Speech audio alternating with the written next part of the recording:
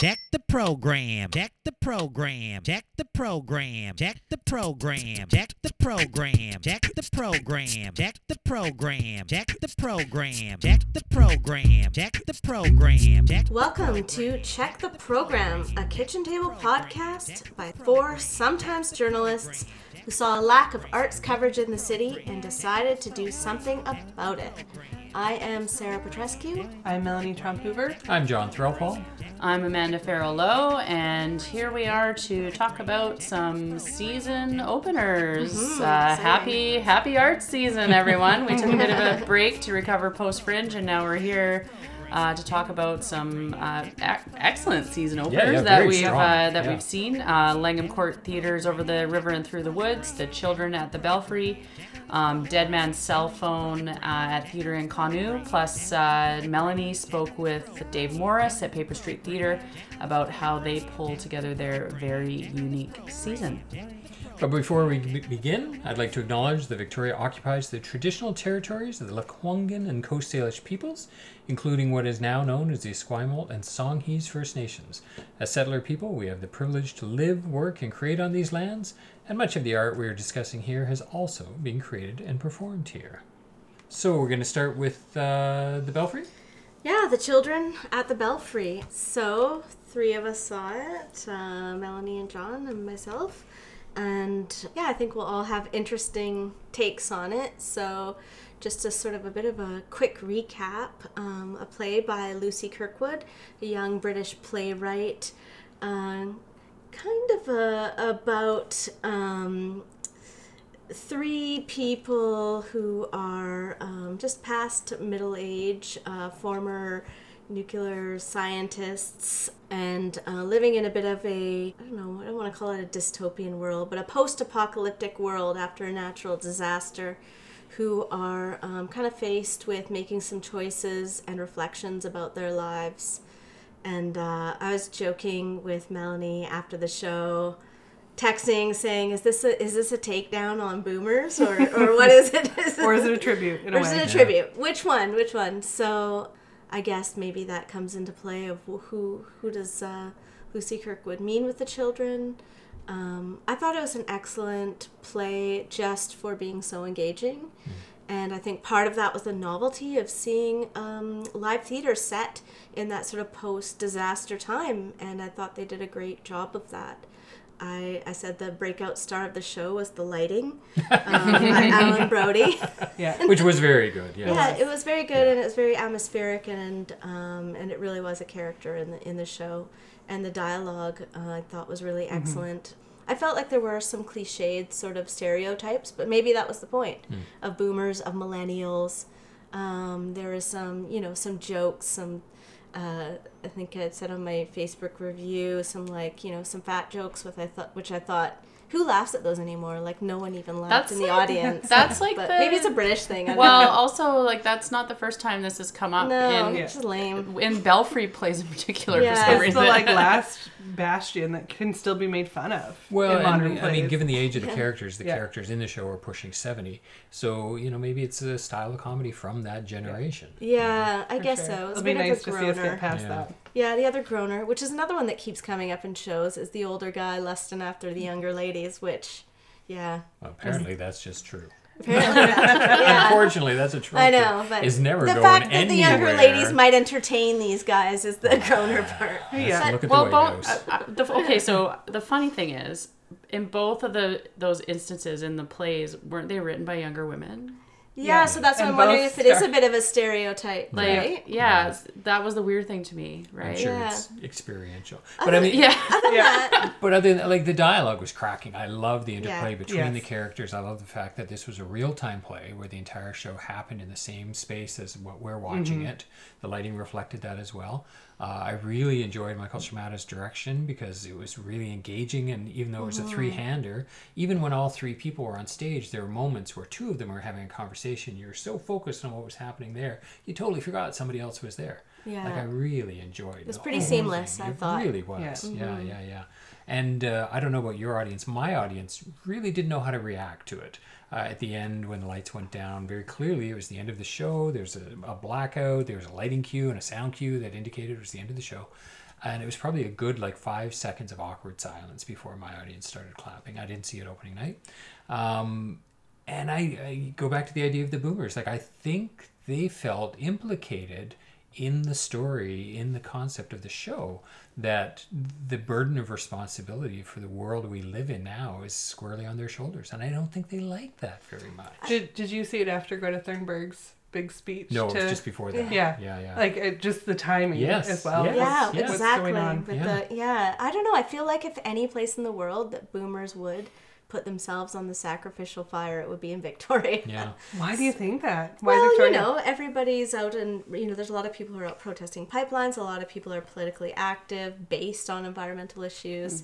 So I feel like Victoria is where you would find those people who are like, take me, So, but maybe in other places they might be a little bit, I don't know. It's, I was just raising my kids. I was doing the best I could, which is kind of actually one of the comments listening to someone after was, I kind of get it. You're just doing the best you can with what you have at the time. Should you have to pay for that later, right? So. Yeah. Well, that's why I thought it was such a good season opener. Rather than just giving us a lighthearted comedy that might have been entertaining, they gave us a piece of theater that actually challenged us and made us think, and will hopefully resonate beyond the time when the lights come down. But did have lighthearted moments too. Oh, even some choreography. Yeah, it was a funny script. There's some really Yeah. good moments in it, and I enjoyed the hell out of it. I did too. Yeah, that was excellent. Yeah. And I was also very, very surprised how much I enjoyed Dead Man's Cell Phone at the Theatre Inconnu. Sarah Rule is a playwright that I really like her work. The things I've seen, The Clean House, Langham Court did that a couple of years ago, 2 seasons ago, I think it was. Well, we talked about it on the podcast, so it wasn't that long ago. Yeah. Phoenix did her version of Eurydice not too long ago. Inconnu themselves did In the Next Room, the vibrator play, which was hers too. Great script. And I don't want to even tell you too much about what the show's about. The title says it all. Dead Man's Cell Phone, a woman in a cafe. There's a cell phone that's ringing at the next table. It's annoying her. She asks the man to pick it up. He doesn't respond. She goes over. He's dead. She picks up the phone, speaks into the phone, and then the whole play unravels from there. But it's so surprising where it goes, and the dialogue is so snappy and unexpected. Everything is unexpected about this show. And they did such a good job on it. Morgan Gadd directed it, and he's made the most of a very small space with his cast.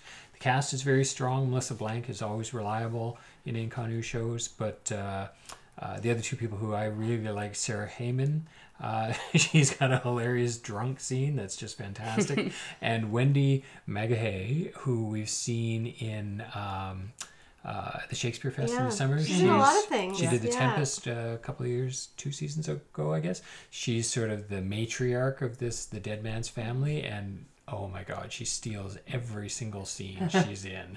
And it's a fantastic show. It's funny, it's engaging, there's no wasted time. Totally go see it. It's such a great show. Yeah.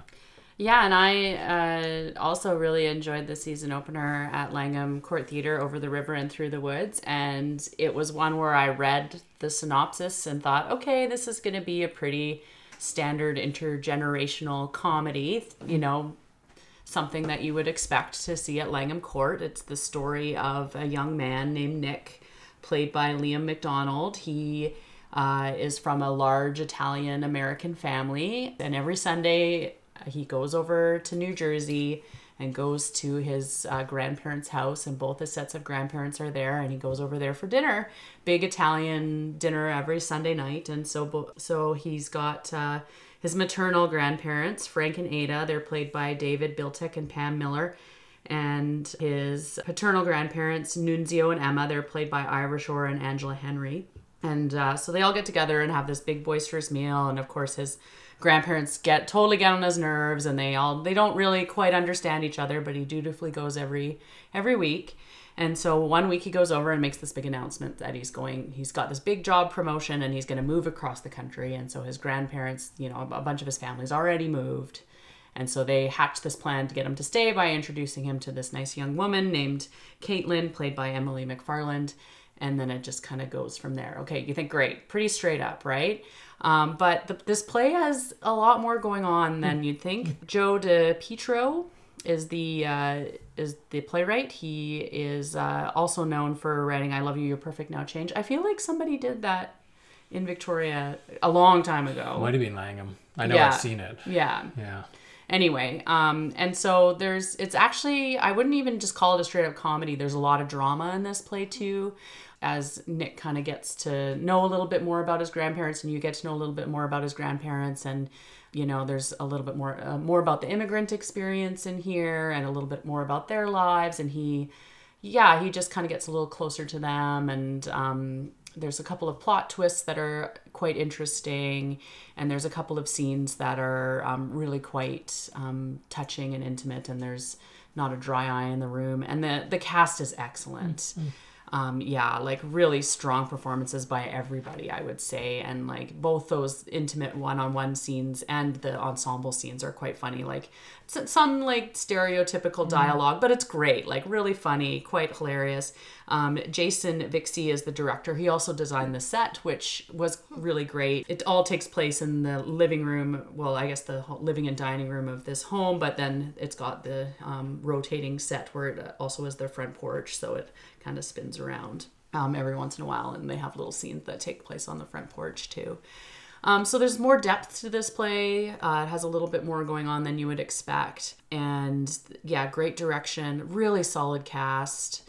And it's two hours long with a 20-minute intermission, but it didn't feel like it dragged at all. Yeah, it doesn't just come across as this kind of like lecture-y, like making young people feel bad about how they treat their grandparents kind of show. And it doesn't wrap up in a neat little bow at the end either. And I walked out of there feeling like pleasantly surprised, and I felt like it was kind of a really great show for Langham and really represented the growth that Langham's had over the 15 years I've been going there.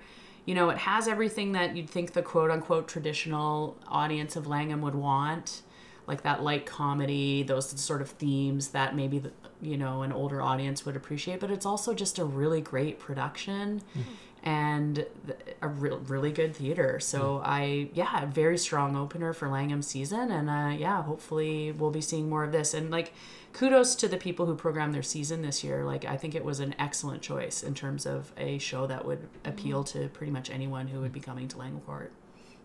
Yeah, they all sound. They sound like the one thing they all have in common is strong scripts, good performances. Yeah, definitely. Which is, fantastic. Inconus obviously could always benefit from more of a set design, but they have such a small space that they're really limited in what they can do. But similarly, it was a 2-hour show. After the intermission, I was really eager to go back for the second act and see what happens next. Yeah, I totally felt the same way at Langham. They kind of leave you on a bit of a cliffhanger after the first act, and I'm just like, okay, what's going to happen? Like, where does the show go from here? And that's one of the things I really admired about the Belfries production as well, is that it was 100 minutes with no intermission, because I think an intermission really would have broken that show, and it would have really interrupted the flow of what was happening on It would have stage. made you remind you're at a show and not like a Greek chorus a little bit, watching these three people figure It's out. funny. So I didn't see The Children. I'm the only one here who didn't. Yeah. But listening to you talk about it kind of made me think a little bit of Bears. That's tricky. Bears was so multimedia. Yeah. Such a non-traditional story. Yeah, but like the The themes and like similar themes of environmental issues and Slightly responsibility. political. and just the whole like Greek chorus comment, like maybe not in style but like in feel. I don't know. Anyway, Definitely similar in the way that it would be something you would talk about after, where your sort of values, ideas land on it. Challenges you as well. For sure. I would love to have an audience panel after The Children and just talk to some people and see how they felt about it. See what they maybe if you're listening, tell us how you felt. What would you do? What you would do. Like, that's what I left with of, what if I was facing, and not to give it much away, But if I was near the end of my years, realistically, like in my 60s or whatnot, and had an opportunity to take some responsibility and ensure that younger people could live longer, even though I have kids, and, you know, like that I have this whole family and life worth living for, would I make the same choice or not? I think that's what everybody leaves with. Would you spend your golden years being a helper and working, you know, for the next generation, or would you want to just enjoy the retirement you work for? So, it depends. Yeah. I don't know. Yeah, so definitely thought-provoking. Yeah, thought-provoking for sure. Absolutely. Great. So yeah, lots of great theater to go see. So I suppose we should tell people that Dead Man's Cell Phone at Inconnu runs until October 12th. As does Over the River and Through the Woods at Langham Court. And The Children runs till October 13th. Okay, so you've got there's a couple time to more see them weeks. all. Yeah, great. And speaking of seasons, Melanie, you spoke with Dave Morris over at Paper Street Theatre. I did, yes. We've been talking about all these great new shows, kicking off seasons. That's the start of fall. For most art companies in the city, their new seasons kick off, including Paper Street Theatre, which is a company of improvisers that produces long-form theatrical improv shows that feel like theater, but they're made up on the spot. Is their kind of niche in the improv world and in the theater world in Victoria. So unlike other theater companies, Paper Street is really in this unique position because they can program virtually anything they want, any pop culture moment that they really want to explore, an auteur that they feel like sinking their teeth into, and so that puts them in an interesting position as they're programming their season. So as Amanda said, I sat down with Dave Morris, who's the artistic director of Paper Street, as well as kind of the improv dude, I'd say, in Victoria, teaching a lot of emerging improvisers and kind of in and about in all sorts of places. John, you said you saw him at a burlesque show performing magic the theater. burlesque show, Dudes. Yeah. He's So, all over the place. He's a man about town and an excellent improviser, and he also happens to program Paper Street season. So I sat down with him and just to get a sense of what he's going for and what's inspiring him as he pieces together his season. I try to find styles and genres that push the company in a new direction, but also train our improvisers in new skills that might help them get to that theatrical level more. And then sometimes I'm just doing shows that selfishly I want to do, like Samuel Beckett at Christmas. I just wanted to do that, and so I did it. And so the inspiration comes from that. So what can I do this season to help push us in a more theatrical way? But there is also that pressure of what are people going to want to see? Because I got to make sure I bring in some new people, new audience members, give audience members a little bit of what they want so that they come with us when we take those risks. And I should have mentioned the audio. Dave and I are both fidgeters, so we're touching the table while we're talking, so I apologize. You'll hear little taps in between what we're talking about, but that's what that is, in case you were wondering. Anyways, you just heard Dave talk about risks, and there's really truly been a risk, something very niche and very unexpected in pretty much all of their 8 seasons so far, including a run at Franz Kafka, H.P. Lovecraft, and last year's Samuel Beckett Christmas show. And this is, I guess, something different between parodying something and just trying to recreate it. So we're always trying to recreate it improvised as best we can. We want Franz Kafka fans to watch our show and say, yeah, Kafka might have written that. Or it was close. It felt a little like Kafka. What we're not trying to do is make Franz Kafka fans laugh at us making fun of Kafka. At Beckett show last year, we took this bold move. We didn't ask for suggestions. And it was just Byron and I, just 2 of us doing the whole thing. And we just started the show without any explanation and just went into a Beckett-style improv show. It didn't take it. We put a sign, this is improvised. And we just improvised. And then we did the first half, and then the second half of the show, we tried to recreate the first half as best we could from memory. And we couldn't do it, of course, so it went all over the place. But we were just trying to make it feel like exactly the same so that audience members got a feeling of a Beckett show. That they didn't know what was going on. Or why any of this was happening, or what's so important, and then they had to watch it again. Exactly. So for season 9, Paper Street is they're planning to ride the current 80s fantasy nostalgia waves that the entire all of North America is riding with Stranger Things, and with the Dark Crystal coming out and whatnot, which Dave didn't actually know. He programmed this before the Dark Crystal came back on Netflix. Wow. Yes. So that's The Crystal Labyrinth in October. They're doing a few Christmas classics with Old Silk Hats in December. And then the risky one, just for them next spring, is The Willow Man, which is an improvised improvised Martin McDonagh, who's master. In case you don't know who that is, Dave says nobody does. Anytime they've been talking about it, he's really the master of dark, strange, modern Irish plays. Totally. And so across these 9 seasons, the company has taken on almost 30 very, very specific and entirely unique genres. And so I asked Dave how the cast prepares for each show to be able to really capture that essence and the framing of the genre without with still being able to make up something totally on the spot. Mostly it's just watching the source material, watching film noir, learning about German expressionism, and reading hard-boiled detective novels. So you get a full idea of not only what film noir is, but where the inspiration for film noir came from, and then what else was happening at the time in the world that might have influenced the style. And so a lot of researching, and then we really go through 4 things. We go through body is the first. How do they move? What's the physical way we're going to present it? Voice, how do they speak? What kind of language do they use? Is it like short, quick sentences like in a film noir, or is it really long, drawn-out sentences like Edgar Allan Poe?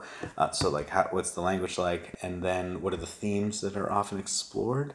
/ why does this style exist? So like with Edgar Allan Poe, it's like, what does he always write about? Why is he writing about that? What happened in his life that made him constantly write about dead women haunting him? What happened?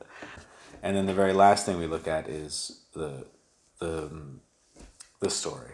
Like what kinds of stories are told in this environment? So the goal of Paper Street's regular season really is to nail that genre piece. But that's not what they're doing at all with their new show adaptation, which is a partnership with the Greater Victoria Public Library. So once a month, 4 of their cast members are creating a brand new play, a live adaptation of a book they've never read, based entirely on basically the Dust Jacket blurb that the librarian reads aloud at the top of the show. Dave wanted to create new work on a regular basis, and so this idea popped into his mind. So he gets a heads up on the genre a week before the show, and that's it.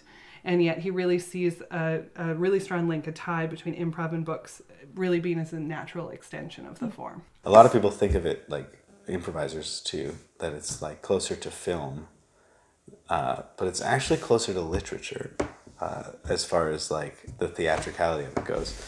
Because in theater, normal theater, you build sets, you have these really complex sets and props and everything. In improv, we don't have that. So because we don't know what's going to happen exactly. We can hint at it. We can wear costumes that hint at the style, but not specifics. And so, unlike film, where everything is super specific, improv is really vague, and a lot of it demands the audience to participate in imagining not only the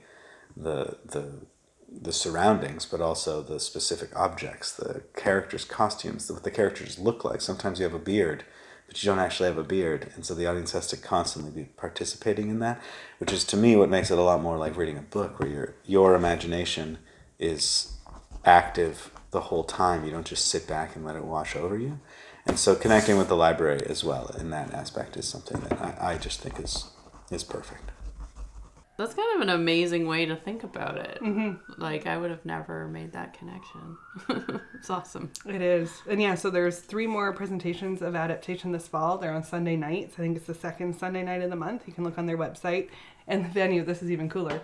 The venue, which is Intrepid Theatre, it turns into a pop-up library that night. So if you don't have a library card, you can get one there. You can rent the book. You can borrow the book that they've just performed if you want, or other books like it. They bring a bunch from the genre. Oh, that's awesome. And are extending their community outreach through it. So the librarians are choosing the books? They are. Yeah. Oh, that's so cool. That's great. I like what the GVPL is doing these days with Booksmack and things like this. It's really great. Yeah. So the other addition to Paper Street's new season is a monthly Herald Night. And for those that don't know, and I did not know before this conversation with Dave, Heralds are the traditional format for long-form improvisation that fans all over the world know about. So it's that really traditional, you get thrown a word at the beginning and it triggers a whole series of games and little skits and vignettes exploring the kind of meaning of that word. Oh. It's almost as if the suggestion is the question and the herald is the answer. So you give us the suggestion of book, And throughout the Herald, we should explore for you what is book, what is a book, or the concept of book. And then it should all come perfectly together at the end, as someone says, and they lived happily ever after, the end, and closes a book, and then the lights go out, and you're like, oh, that was perfect. And so adding a monthly Herald to Paper Street season means that Victoria can now see improv virtually every Sunday night at the Intrepid Theatre Club. But it's also Dave's response to the recent boom of professional improvisers in Victoria that are looking for more opportunities to perform over the last 10 years or so. There's just this huge number. That's kind of his fault, though. Yeah, you train everybody. So now he's You see that in other areas. Certainly, you think about the burlesque arena, like Yeah. the number of people who have trained with Rosie Bits over the years. They need places to perform. Same with improvisers. See, it's all well and good to train, but you need somewhere to do that. All of my masterclass students knew Herald, and a lot of the people that auditioned for Paper Street know what a Herald is, and a lot of them really want to do more Heralds because they only get the opportunity in class, and that's it. There's no Herald show that happens in town. So I was like, well, that's the fix then. I have all these people that want to be in shows. I'll just run a Herald night. And right now it's just 8 of us doing the whole 2 halves of the show. In the future, we may end up bringing in another group of 8 to do one half, and then the other 8 do the other half, and we just have 2 Heralds each night. We'll see where it goes, but we had a perfect sold-out house. So it's a show that I think people want to watch, people want to do. So we'll that's why Herald. And so that's kind of how Dave put together the season this year, the additions that they've made, and there's even more improv opportunities for fans of both that form specifically and that really theatrical non-form work that they do. It's a really interesting facet of the Victoria theatre community. 9 seasons. 9 seasons. eh? That's what I was thinking. Yeah. You know, you think about we were all here when Paper Street started, and Yeah. it seemed like a great idea, but how long could they sustain it? 9 Yeah. seasons later. When you hear it all together, the summary of all their plans and stuff, wow, it's pretty impressive. And it's built up a community. Yeah. I want to know who all these improvisers are. Yeah. Well, and that's not even taking into account the things, the people they bring in and the places they go as a company as well, the other cities they visit. And that's fantastic. Yeah, great. Great. Thanks, Melanie, and thanks, Dave. So, October is So much here, stuff. basically. Yeah. Coming up. It's crazy how much stuff is coming up. Well, it's not crazy. It's just That's the Victoria's fall. art season. Yeah. Yeah. We had that one Saturday a couple of weeks ago. I think it was the 21st of September when there's like 8 things happening the same night. It was just crazy how much stuff happens. And here we go with October, which is here much we the are. same. So I've already got tickets to go see Fake Ghost Tours at the Royal BC Museum. I loved their show at the Fringe a couple of years ago. So I'm fascinated to see what they do with the RBCM. October 9th. I mean, that'll be... Are they going to use the whole museum? Like what? I don't know how they're going to do it. Yeah, I'm going to be away all of that week. I'm super bummed. 3 shows a night, 4 nights. So there's a lot of material there. I don't know if they're going to do, a night just on the boat and a night in the old town, a night with the mammoth, or if they're going to roam around. Who knows? I'll find out. Are you going every night to be able to find out? No, but I'd probably be a lot of fun. Well, we're definitely coming into spooky season. Yes. But a lot of other stuff too. There's a couple of Indigenous arts events I want to check out. One is the celebration of the matriarchs at the AGGV on October 5th, which looks really interesting, also with a drumming group. And then there's also on October 10th, an Indigenous Writers' Night with different local writers at the Greater Victoria Public Library from 7 to 8:30, which looks really interesting as well. So, some sort of different arts events. What's everyone else going to? On another Indigenous artist, Jeremy Dutcher's coming back. Yes. Yay, got On tickets the for 20th. that. Right. And at the Are there any Golden. tickets left? the There's Golden. still Yeah, there's a very few. few. Yeah, it's That's gonna be an I know amazing that show. show will be after we record next, but if you want to go buy tickets now. Yeah. Yeah, totally. And on another music note, Thrush Hermit is coming to town on October 15th. Yeah. And Sloan is touring again. They're doing Navy Blues. It's Yeah, like the I saw 25th that. anniversary of it or something. They're coming to District. So I'm really debating going to see Sloan. Yeah, a little throwback. Yeah. Interesting venue choice. I know. I'm kind of... I remember seeing Sloan there back when it was probably like Legends or something. Right.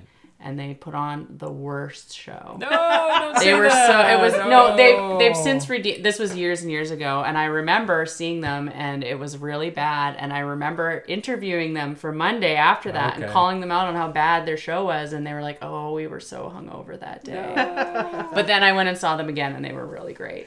Well, they're coming in just for Halloween. It's October 29th in Yeah. District. So I'm sure it'll be a great show, but it was just funny because it was like so funny to be in that position. To like, I was such a huge Sloan fan, and then I saw them and they were so disappointing. And then like a few years later, I was like, I can actually call you out on your crappy performance because I am a music journalist and I get to interview you. It was really funny.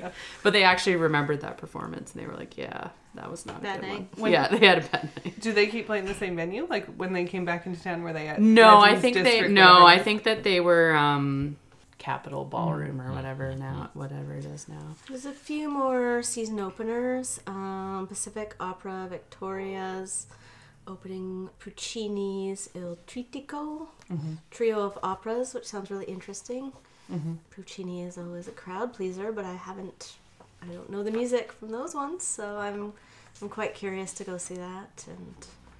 And I'll be at Sam Mullen's Week Sauce, which is the Phoenix opener. yeah, it's the Spotlight on Alumni, which they kick off their season with every year. Yeah. Yeah, and that's coming up, I think, October 8th. Yeah, through to the 19th. Sam Mullins, Canadian Comedy Award winner. Tinfoil Dinosaurs was the Fringe show a lot of people know. I'm looking forward to seeing him. I think, another good monologuist. Like Yeah, Jessica and or someone. Weak Sauce has been here before. Yeah, I want to say it has. I saw it at Okay, Fringe okay. like a while back. Yeah. It's a great show. Yeah. Yeah. William Head on Stage is back with their new show, The Emerald City Project, which sounds like it's a bit of a Wizard of Oz spin. Starts on October 4th, 5th, and goes through weekends, November 1st, 2nd. Yeah, and again, if you've never been to a play at the prison, it's always quite the experience. Oh, yeah. Yeah, and our associate Brianna Bach, who helped us out with the Fringe, she's going to be going out there and reviewing that for us. And will the security levels be different? Yeah, that's a maybe great so. question. With those Escape. escapees. That's right, So yeah. we'll get the report back from Have they incorporated Brianna. that into the show? yeah. We'll see. Yeah. And just when I picked up the program at Langham at their show, they've got some interesting workshops and stuff happening at Langham.